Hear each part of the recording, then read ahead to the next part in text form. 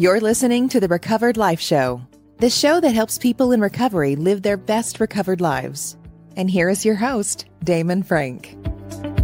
And welcome back to the Recovered Life Show. Damon Frank here for episode 108, Wednesday, May 11th, 2022. How you doing, Christina Dennis?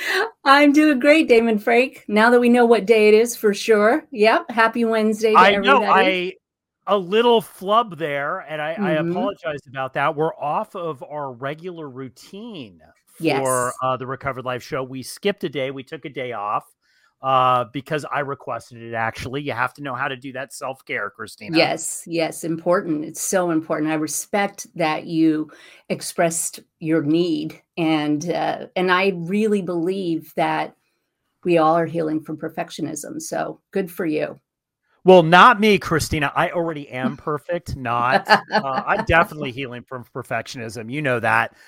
So I'd like to welcome everybody to episode 108, Wednesday, May 11th, 2022. We've got a really great show in store for you. First, got to mention here, Christina, before you jump in here and let everybody know about the Recovered Life Show, I would like to say that we do have a lot of programming that has been added, even though we did skip a live show day. We've got tons of Recovered Life discussions. So guys, if you're listening to this live on YouTube, Facebook, or Twitter, or any place that we have it live or the replay, please jump in to the podcast because, man, I got to tell you, tons of great content there. So good. I'm not going to get that conversation anywhere else. But before we do start the show, I want to let everybody know that it's being brought to you by Recovered Life contributors and people like you. Please follow, share, like, and leave us a comment so we can keep bringing these really good discussions to you. Also, you can visit info.recoveredlife.us, where you can leave a donation that helps us to continue and help others, and join the network, which is completely free. That's info.recoveredlife.us. Guys, I would like to thank so much for everybody who has contributed to the Recovered Life Show. Look, it's so great because we can dump the money right back in to helping people that are in recovery. And this is all about, like you said, helping people live their best recovered life. Christina, amazing show that we've got. 2 jam-packed segments here about what people are actually talking about in recovery. So the first one I wanted to kind of introduce a little bit because we had a whole conversation on our Recovered Life discussions, and people were bringing up the issue that they were having with relapse dreams. Yes. And there were so many questions about what are relapse dreams? What are they all about? Am I in trouble if I have a relapse dream? So I thought this would be a great segment to kind of dive into this because relapse dreams happen. Almost everybody that I know that is a recovered alcoholic or has been recovering from drug abuse has had a relapse dream. I mean, I would say a large majority of people that I know have had them. I agree. I don't think I've ever met somebody that when you share, oh, I had a relapse dream, I dreamt that I relapsed, they don't say, me too. Me too. It is part of the deal, for sure. And one of the things that was brought up in that discussion, which I think is important to share about, was this idea that it can shake the ground that you are on about whether or not you're doing the right thing in your sobriety. Like, why did it show up? What is it saying? What is happening? Why am I remembering this? I must not be doing a really good job in my sobriety if it's showing up. And I don't think that's true personally. For me, I think it's part of the deal. And that it is not necessarily an indication that your recovery program is in trouble. It is a good reminder, though, about how it feels. And that can be something that shakes you to the core. Well, I want to talk about that because you put an important point is like a lot of people interpret a relapse dream is that there's something going on and that their sobriety is not great, right? Right. Now, I have 2 thoughts about this because I am somebody who has had a lot of relapse dreams in different lengths of sobriety. And I'm going to share one later in the segment here that I had when I had almost 20 years of sobriety. So, so it happens, right? Is it always an indicator that you're doing things incorrectly? I'd say no. Yeah, me too. I'd say no. Feel like we always say, and look, and I know that there's therapists that listen to the show and they're like going, oh, don't say feelings aren't facts. Yes. Right. Because they are facts sometimes. Sometimes feelings are facts, and they are indicators of what's going on, especially repetitive feelings, right? Repetitive feelings, like if you're always feeling angry, you're always feeling sad, or you're always feeling confused, that might be a sign actually that something's trying to emerge, right? As a coach, I'd say that all the time, man. If you're reliving stuff all the time, that's something you want to look into. Relapse dreams are interesting though, Christina, and I want to ask your opinion on this. Go. Relapse dreams, I do believe that sometimes it's a threshold, it's a gateway that you walk through, that you're leaving a certain type of life or ideas behind, and it's addiction's way neurologically of coming back into your life. I've found that to be the case. Ooh, I have to think about that for a few minutes, because that is really an interesting opinion. I think that you are probably onto something there. What I was told the first time I had a relapse dream was that it was indicating to me that I was feeling out of control with something in my life. It was a warning sign to look back and try to see where I am, maybe in unrest, where I am not peaceful about an issue. And I think that is true, that when I've had a relapse dream, it has been more of a warning and a sign that says reinforce your sobriety. Look at some of the things that you're doing and see what in your daily life needs to be addressed. But I don't when we're talking about neuropatterns, though, like let's dive into that real quick before we move on. Neuropatterns. Let's talk about these neuropatterns, because we talk about this a lot. Like when I first got sober, no one talked about neuropatterns in the early 90s. Like no one did, right?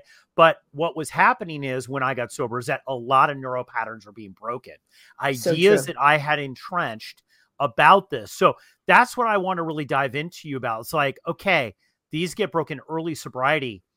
People have these dreams. They've got really horrible relapse dreams that seem very, very real. Oh, they're awful. I mean, I have to say they've been awful. My experience with relapse dreams has been that I don't necessarily see myself drinking, but I see after the effort that I'm going through and the questioning about, well, who do I have to tell? What does that feel like? I don't want to stand up and be a newcomer again. Oh my God, like this is awful. And do I tell my husband or do I keep it a secret? I've known people that continued to drink in a 12-step group, took sobriety chips every year, and didn't feel like they could discuss or say that they had relapsed. And there's a lot of pressure in long-term sobriety that's already a given, that you keep, that it's easier for you. And I have to say the obsession has been lifted for many years at a time, but I have had relapse dream even in my 25th year. We just celebrated my birthday on Friday. Thank you, everyone, for the well wishes and the thought, but it's not necessarily a given. Sobriety isn't a given. Yes. And so I would feel and have felt through that awful feeling that I had a secret. And it reminded me of what it felt like and feels like when you're in active addiction. Well, the stakes are high, right? Like, so like you're talking about the stakes are high. Like I'm with you, because I think a lot of people in early sobriety have dreams that they drank, and it is relapse dreams, because I think about like when you get in even 10 to 15 days, you get a week and you start to realize it's like, I might be able to make a go of this, right? Like working with new people now, it's great because you start to relive it again. You're like, wow, okay, they got 7 days.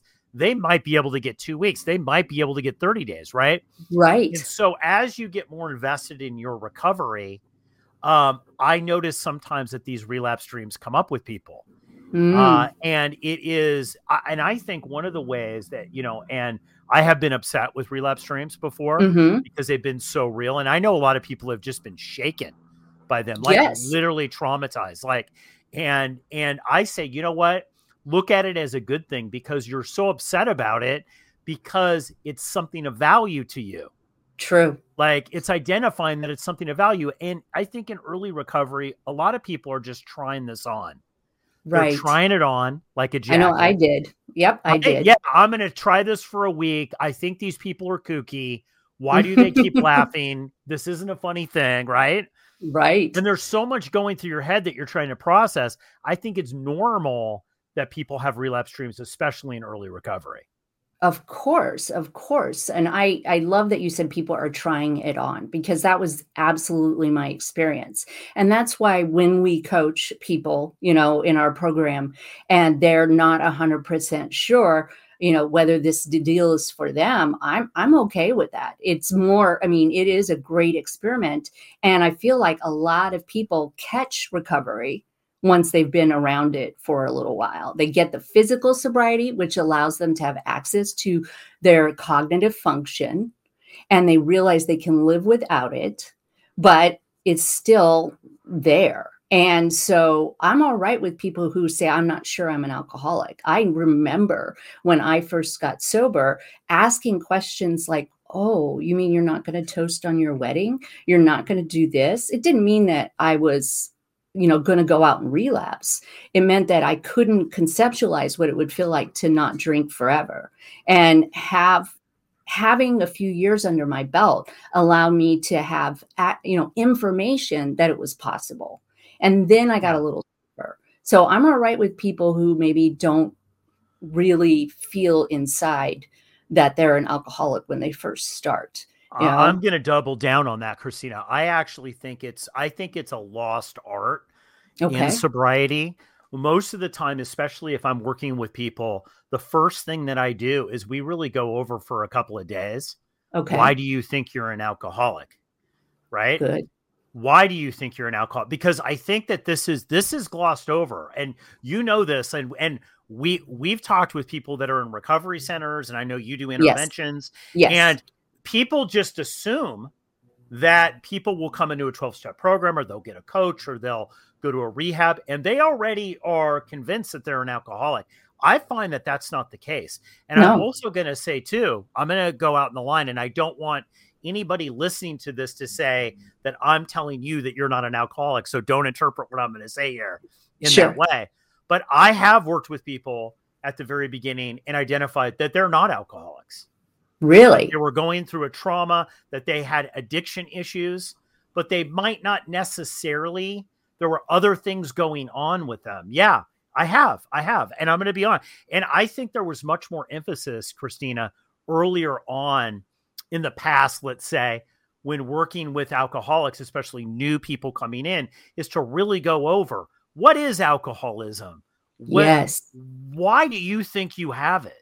Yes. Let's dig into this a little bit before we just call you an alcoholic and go down some sort of treatment plan. Right. Well, and if you are one of those people, perhaps, I think I've shared this on this show many times.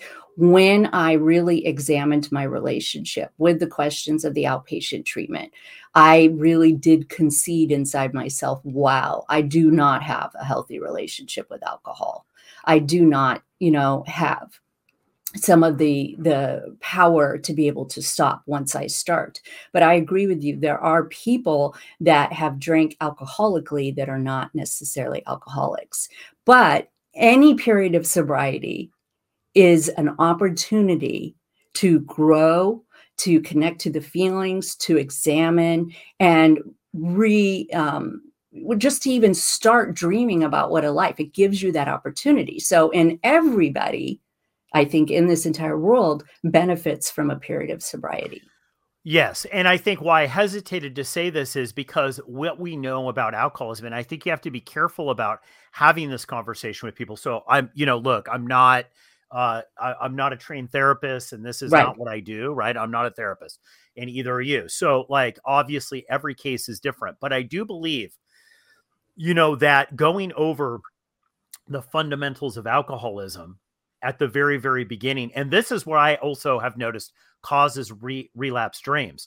People that kind of know, yes, deep down inside they're an alcoholic, but don't really want to say, hey, I'm an alcoholic. Right. Right. They Which don't is want a to dangerous thing too.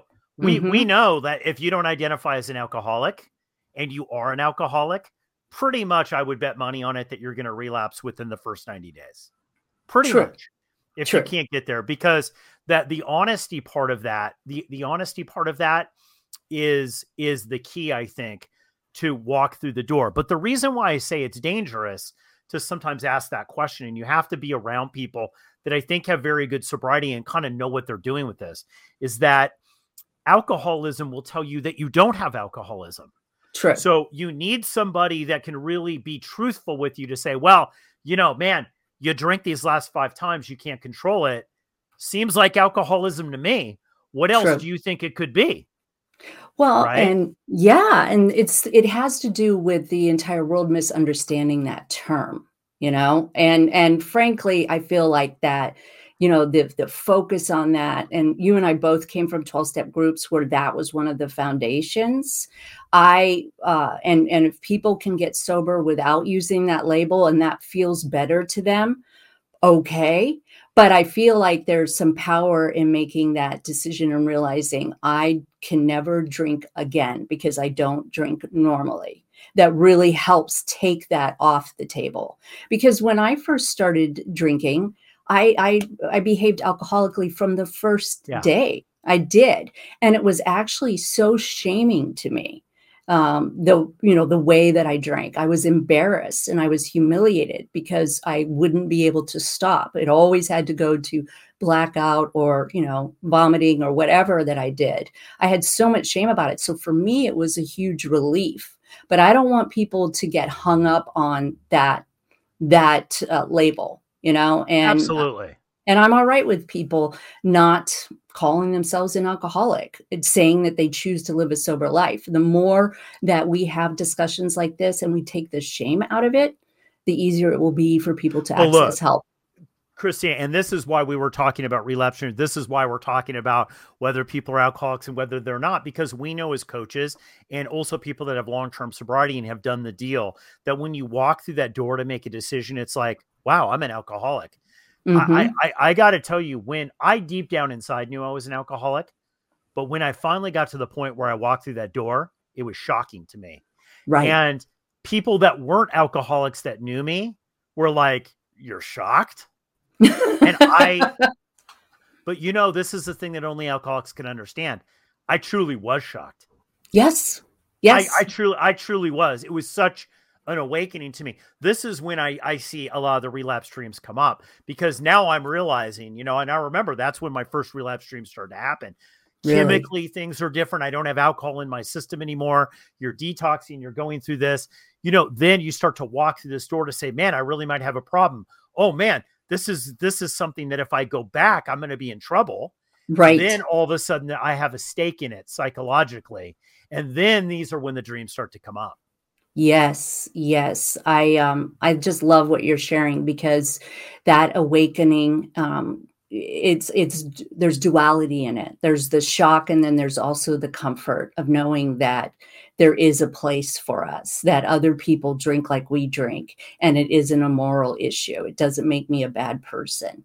And I have gotten a lot of relief, and I have gotten a lot of comfort, and developed really a family that gave me enough time to start to learn about myself. And so for me, it's a true gift, and I want that gift for everyone.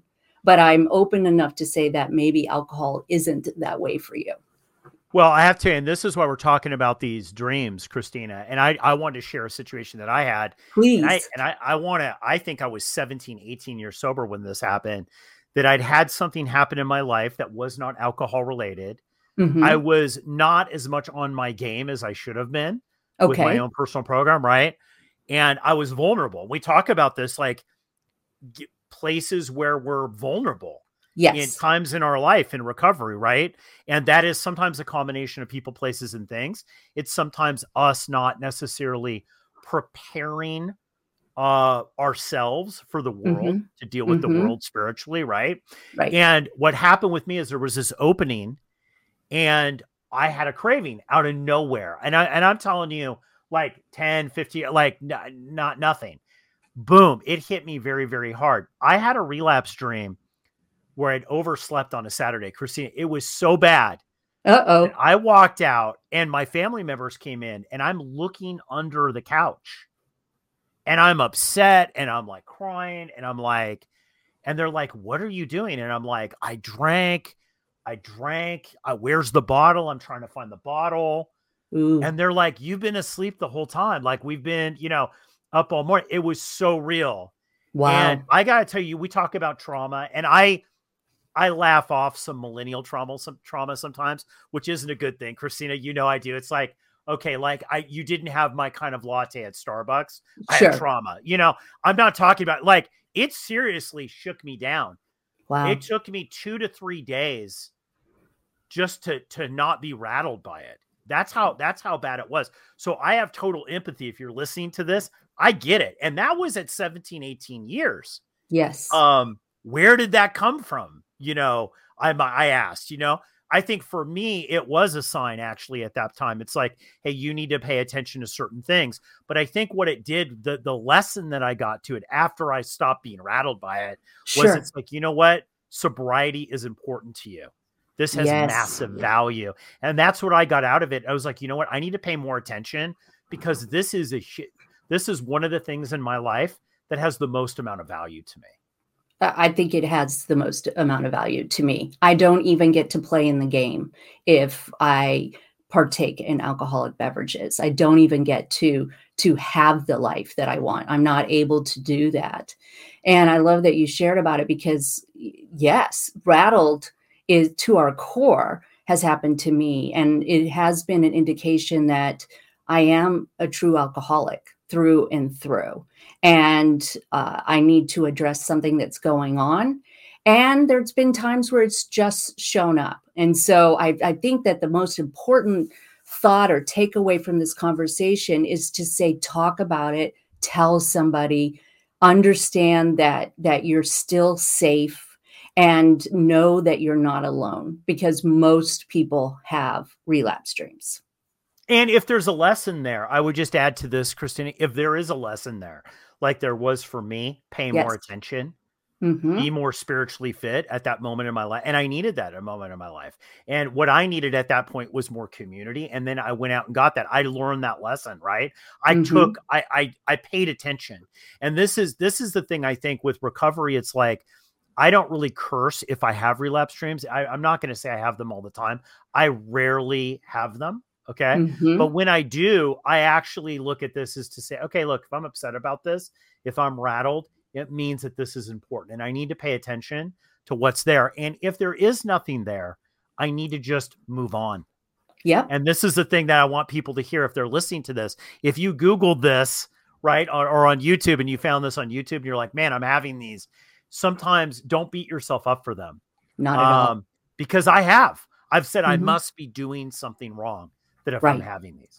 Right. It's dreams are, and then we could have a whole entire show about interpretation of dreams. And I know people who have grown into that science and started paying attention to it.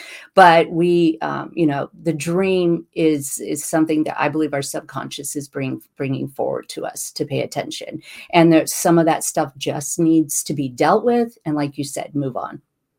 Well, we'd love to hear what you guys have to say. Definitely in the comments. Please comment about your relapse dream if you've had one, and what it meant to you. What did you learn? Was there a takeaway from it? We're going to do more content on this because it's something that everybody. We were talking, Christina, because it is something that happens in early sobriety a lot. For sure. So we were both saying it's like, wow, a lot of people. And then thinking back, I'm saying. Definitely. Like it was a huge deal in my life, right? It was a huge deal. So I think the whole idea of community and just communicating with people that you've had these is going to really, really help. Huge, huge. We're not alone. You're not alone. Well, Christina, this has been an amazing segment. I need everybody to hold on because we have even a better segment coming up next with this article that you found that we're going to dive into. But I wanted to kind of just do a little quick shout out to the Recovered Life community out there. If you're not a member, definitely go to info.recoveredlife.us, become a member. We're doing all kinds of cool stuff, Christina. We've got all kinds of exclusive content, even free coaching that's on this, that we're giving and advice and things for people who are getting through milestones in their sobriety or trying to get into some sort of recovery plan, set up a recovery plan for their life.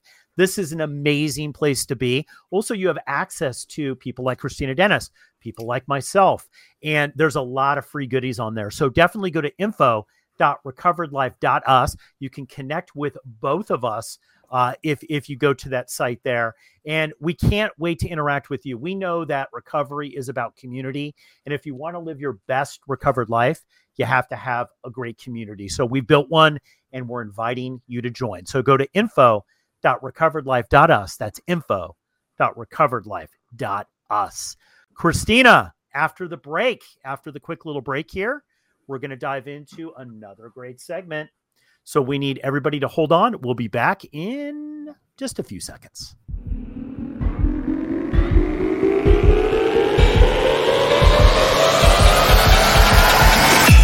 You're listening to the Recovered Life Show. Welcome back. Thanks for staying. So glad to have you. Before we go into our second segment, which is about narcissism versus complex PTSD, I want to remind you that this segment is being brought to you by Recovered Life contributors like myself and people like you. Please like, share, follow, leave us a comment, keep us, going in the right direction. Also, info.recoveredlife.us, which Damon just mentioned, is the place that you want to go to join the network. It's completely free, and you can leave a donation if you want to help us to continue to help others. I am so glad that we're going to be talking about this, Damon. Are you interested? I am. This was when you sent me this, you were talking to, this segment here is about narcissism, which is, I think, the Instagram word of the week. I always say, it's like everybody now is a narcissist. Yes. If the person at the deli doesn't give you the right turkey slice, they're a narcissist, right? And I think we've overused this term so much, Christina, that people are confused about it. And I know in recovery, look, a lot of people, we talk about this, a lot of people in a recovery, and recovery isn't their only thing that's going on. They might have a personality disorder, bipolar disorder. They might have anxiety disorder, depression. There's other things that are going on. And I think one of the great things about recovery today, if you're getting sober in 2022, or you're sober in 2022, I should say, is that people are much more accepting. And I think people are understanding that there's a lot going on with people, and addiction is one piece of the puzzle, right? It's one piece for you to live your best life. It's not the only piece sometimes. And narcissism comes up all the time. So we wanted to kind of dive into this because you're big in the family unit. That's what you do. You talk about the family unit. And typically, if there is chaos in the family unit, there's probably a narcissist roaming around, right? True. And this article from the Mayo Clinic really explains narcissism as a personality disorder. And I love that you said that it gets thrown around a lot, because it does. And narcissist personality disorder is rare. And so only about 1% of the population would actually receive this diagnosis. But if you suspect it, I want you to read the article, because it really gives us a good idea of what the behaviors are that a true narcissist would. Now, one of the things that I wanted to talk about is how alcoholism can be masked as a narcissist. When I start working with people, we'll talk about what a narcissist is, if they're in a codependent relationship with a narcissist. And sometimes our behaviors as addicts help us to present as if we're narcissistic. And I think that the world that isn't dealing with alcoholism, let's say a loved one or a partner, can easily look at these and say, well, that person is a narcissist. I am married to an alcoholic narcissist. And more often, 99 out of 100, it's not narcissism. It's not a true narcissistic personality disorder. It's actually complex PTSD. And so I don't believe that we are, explaining, how do I say this? I don't believe that we should jump to the conclusion that the alcoholic is a narcissist. And I don't believe that we should jump to the conclusion that we're in a relationship with a narcissist. In my 25 years, I've only coached 2 people who were married to true narcissists. And so most of the time it's complex PTSD that's presenting itself as a narcissism. Yeah. And I want to put this out. Christina and I are not doctors, and we're not diagnosing anyone in your life, right? That might be narcissistic, but we have seen this a lot, right? And there are narcissistic traits, and you bring up complex PTSD, post-traumatic stress disorder, right? Stress syndrome or disorder. One of the things that's interesting about this is that we know that PTSD has patterns, right? Yes. We know when we talk about this in the neuro room all the time, Christina, that there's patterns to it. So many times what we'll come across as narcissism is actually just a protection pattern. It sure is. It sure is. Even some of the latest research has shown us in the neuro room, we discussed it, that shaming a narcissist isn't going to actually help them get better. And I think that we attach that. Actually, you need to keep a narcissist accountable to learn how to be empathetic. And that looks like setting healthy boundaries and being, willing to remain in somebody's life. Now, I am the first person that says you got to get out of the way and take care of yourself. But I also know that true narcissists, and the article goes on to explain that they think there are 3 components. It is relationship with childhood caregiver. In other words, not getting your needs met or not getting them addressed, that there may be biology attached to it, and that it can be part of your actual DNA, but they don't have that necessarily set.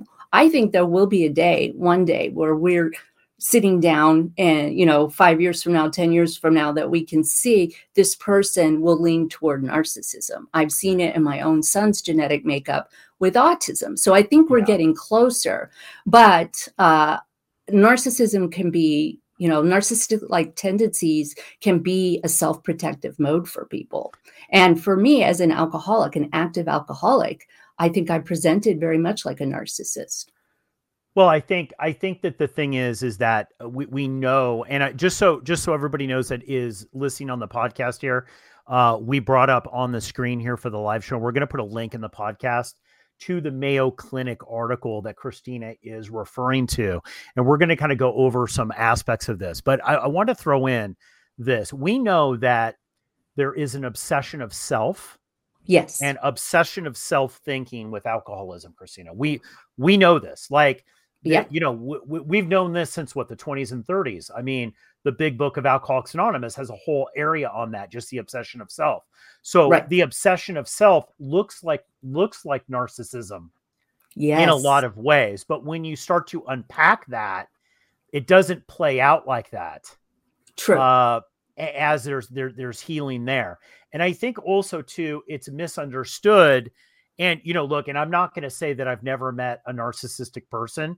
I have. And I've been, look, if you've ever truly been around a narcissist, they are crazy makers, right?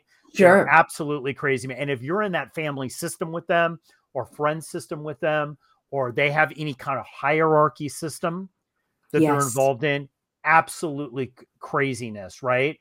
Right. But this is not the same thing as alcoholic self-obsession. It's different, right? And it presents differently.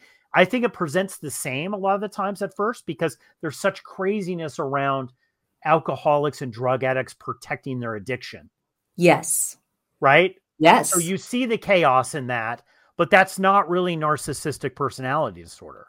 No, it is not. And that's one of the things that I want people to think about as they read the article and start believing or looking at and taking inventory on their relationships.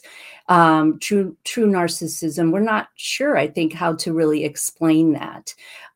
There's a lot of evidence. There's a lot of research going on around this, but alcoholism is different. Complex PTSD is different. And it kind of points to the source of where the personality started going wrong, where they became self-obsessed.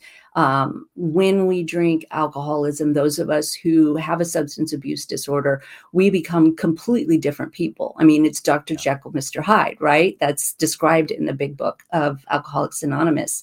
And with a true narcissist, they are that person through and through. And the brutality of being in a relationship with a narcissist is very bad to be around. And so if you were raised by a true narcissist, you are going to have codependency tendencies. You're going to use alcohol as a way to cope. You're going to do anything to try to protect your nervous system. Have you ever been, Damon, around somebody and had the worst feeling come over you and then, try to understand why? I know as a codependent, I ignored those messages. So I'm curious from a male standpoint. And I think one of the things too is, and I think one of the things that people need to be aware of, especially if they're in a 12-step group or if they're in a group dynamic, could be group therapy. It could be anything where there's peer-to-peer support, right? Yes. That you have to be careful, I think, a lot of the times of narcissists. And I know a lot of the times that men are pegged as narcissists, right? And I think women sometimes are pegged as borderlines, which is very, if you read, it's very similar in the case, right? So, and I found that not to be the case. I found that there's people that's a scale, I think, right? Right. Of narcissism, but they're always in a group dynamic. There will somebody that will have a narcissistic thing. And, reading this Mayo Clinic article, have an exaggerated sense of self-importance, right, is one of them. Having a sense of entitlement and require constant excessive admiration, right? Expect to be recognized as superior even without achievements that warrant it, right? Everybody has come across somebody, but usually, typically, these people, I'm going to say the mega narcissists, they really gravitate towards people in recovery. And this is my own personal opinion. And also me having, discussions with therapists about this, asking them what they think about this idea, is that narcissistics, people that are true narcissists, seek out codependent people. Of course. And this is where the group dynamic, I think, becomes very complicated in recovery if you have a narcissist present.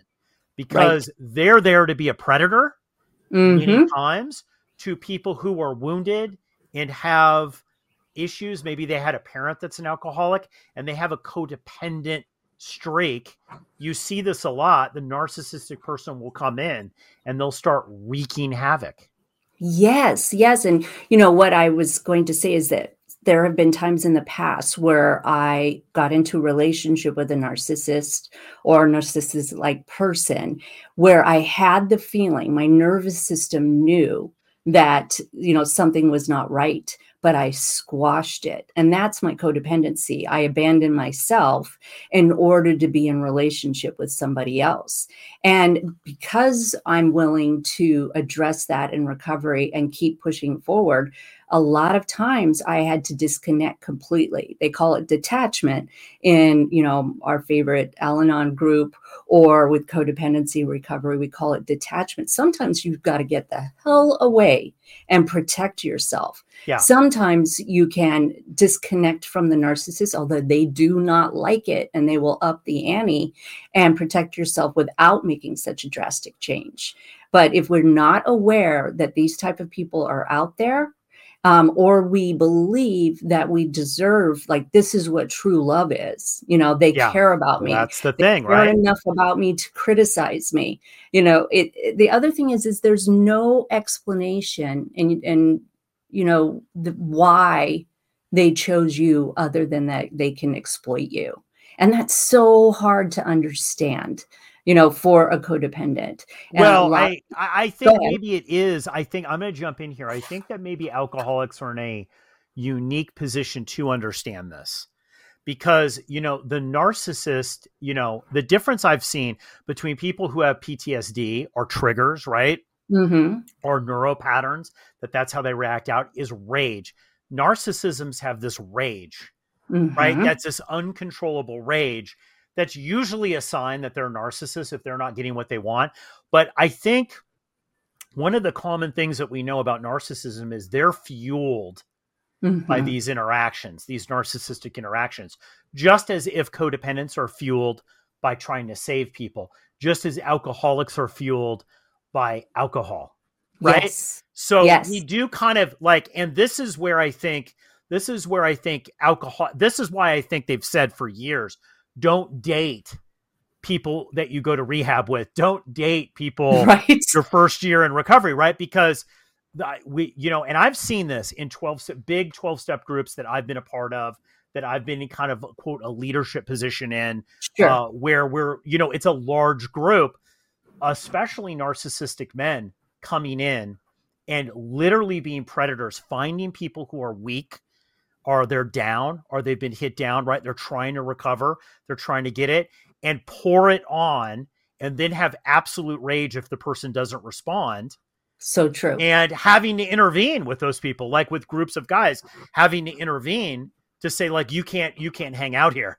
Like, you need to go find another place, because it's dangerous, right? Because they'll suck everything into the path, right? And I don't know what the solution is for that, for people who are, look, you've said it, Christina, you've never met an alcoholic that's not a codependent. Right. So True. we're very primed to enter the path of a narcissist.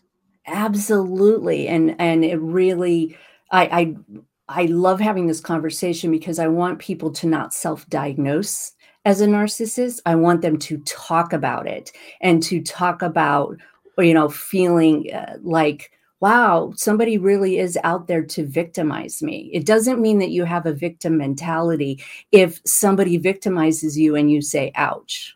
It doesn't mean that you invited that person into your life. And as codependents, we will often take 100% responsibility for the entire interaction, not recognizing that we may be in relationship with a true narcissist or a predator.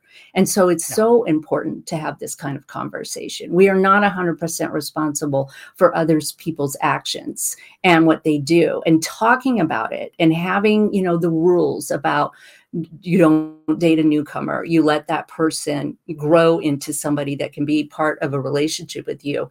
It's really important. Well, look, let's be really blunt about this, Christina. In reality, I would say a lot of the people, especially in coaching, I mean, you and I, do coaching together. And we know the people that have totally blown up lives. Yes. They seeked out the narcissist. They looked for them. They were attracted to that. If they were codependent, there's a level of which it's like, I'm going to come in and I'm going to fix that. Or this is what I deserve. I deserve to be treated this way. And it's a very, very strange dynamic. And I think as you get, and you might disagree with this, Christina, because I know we don't always agree on on all these points, but I think you see it over and over and over again. You start to realize there's some sort of magnetism between people that are very codependent and also in recovery themselves, that come from an alcoholic family unit. It's like, out of a crowd, they will pick the one narcissist. On purpose, not necessarily consciously, not consciously. Yes, not consciously. But, and that comes from childhood wounding. If you were raised by a narcissistic person and you were told that these behaviors meant that that person loved you, you will believe that when you are young. You will believe that because this person is taking care of you and you have no choice. But if we don't pull out those belief systems and examine them and start working on our confidence, our self-care, and our self-worth, we will continue to find somebody who emulates the relationship that we had with our primary caregiver and try to change them, because that means I have value. I don't want love from somebody who's actually willing to offer it. I want love from the person in the corner who isn't willing to offer it. And then I will be so great and magnificent, and I will convince this person to love me wholeheartedly. And that will mean my parents were wrong and nothing is wrong with me. And it is. Or I would even say can't offer it. It's not even that they're not willing. They can't offer it. And you see this with PTSD too. It's like, people that have trauma or whatever around certain things, they will attract other people into their lives that it's the worst possible scenario for them, right? So look, and you and I, we've all done this too. I've done it. We're not like, we've all done this. So it's like, we've been down this road and we know what this is like. And working with other people. That's why I so much love this show, Christina, is because that you and I are able to kind of talk about behind the scenes. We're able to really get real about this. Right. And then also talk with our guests about really how you're going to live your best recovered life. You know, and this, if you're hanging around narcissists and you're hanging around people that have massive PTSD, right? And you're trying to get them to give you something that they're unwilling or unable to give you emotionally, you're setting yourself up for failure. Sure are. And finding out that as adults, we are 100% responsible for loving ourselves and not leaving that job up to somebody else can feel really, really lonely. But as I say to people, once you start giving yourself that love that you are seeking from somebody else, and making somebody else responsible, you will have the self-security that you're looking for in other people. And you absolutely will. You will, and you'll win. And the narcissistic people will not have the effect on you that they want. You'll be able to identify it. That's not for me. Yep. That's not for me, right? And move on. Christina, this has been an amazing episode number 108, Wednesday, May 11th, 2022. Before we leave, I just want to mention, guys, head over to recoveredlife.us. A lot of great changes there. We've got some amazing stuff, Christina, going on in the Recovered Life community. And Christina and I, in the next couple of episodes, are going to have a big announcement for people that listen to the show that really want to take the recovery to the next level. We're working on something right now that I think you're going to love. So hang tight, go to recoveredlife.us, start living your best recovered life. Join a community of like-minded people. Do it now. Recoveredlife.us. That's recoveredlife.us. Episode 108, Christina, in the can. All right. Everybody have a beautiful day. Mwah. Keep the conversation going. Join Recovered Life, a community of like-minded people who are looking to live their best recovered lives. Membership is free, and you can apply at recoveredlife.us.